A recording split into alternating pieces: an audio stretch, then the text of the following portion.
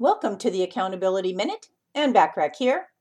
Do you ever wonder why certain businesses fail while similar businesses thrive in the same economic climate?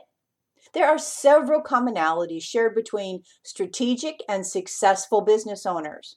The top 3 traits of successful business owners are centered on the internal operation of their business, analyzing current business practices, and carving out an untapped niche in the market. Over the next 3 days, I will share with you the top 3 qualities of successful leaders to help them have a thriving business and hopefully help you as well. Trait number 1 is to value your team. One of the top 3 traits of successful leaders is a sense of community within their business.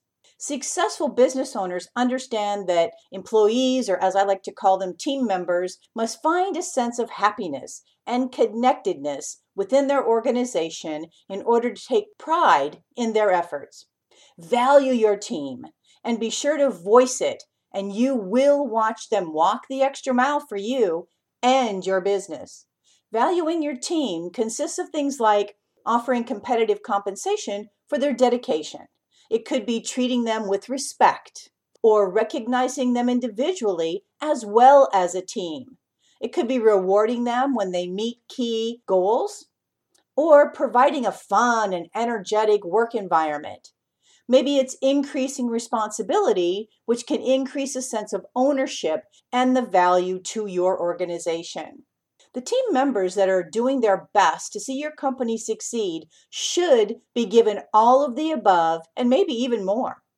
However, it's also imperative to do your due diligence in weeding out the toxic team members. It will serve you and your business best to eliminate team members that pull the energy of the entire team down. Team members who aren't adding value to your business should be replaced with dedicated and energetic members, and as quickly as possible. Here's an action step for you. Evaluate your compensation and benefits package for your team members. If they are virtual assistants or temporary help, think of ways you could create an incentive-based promotion, even if maybe it's seasonal or temporary. In addition, you could ask them what they most need or want and see if there's a way for you to provide it for them.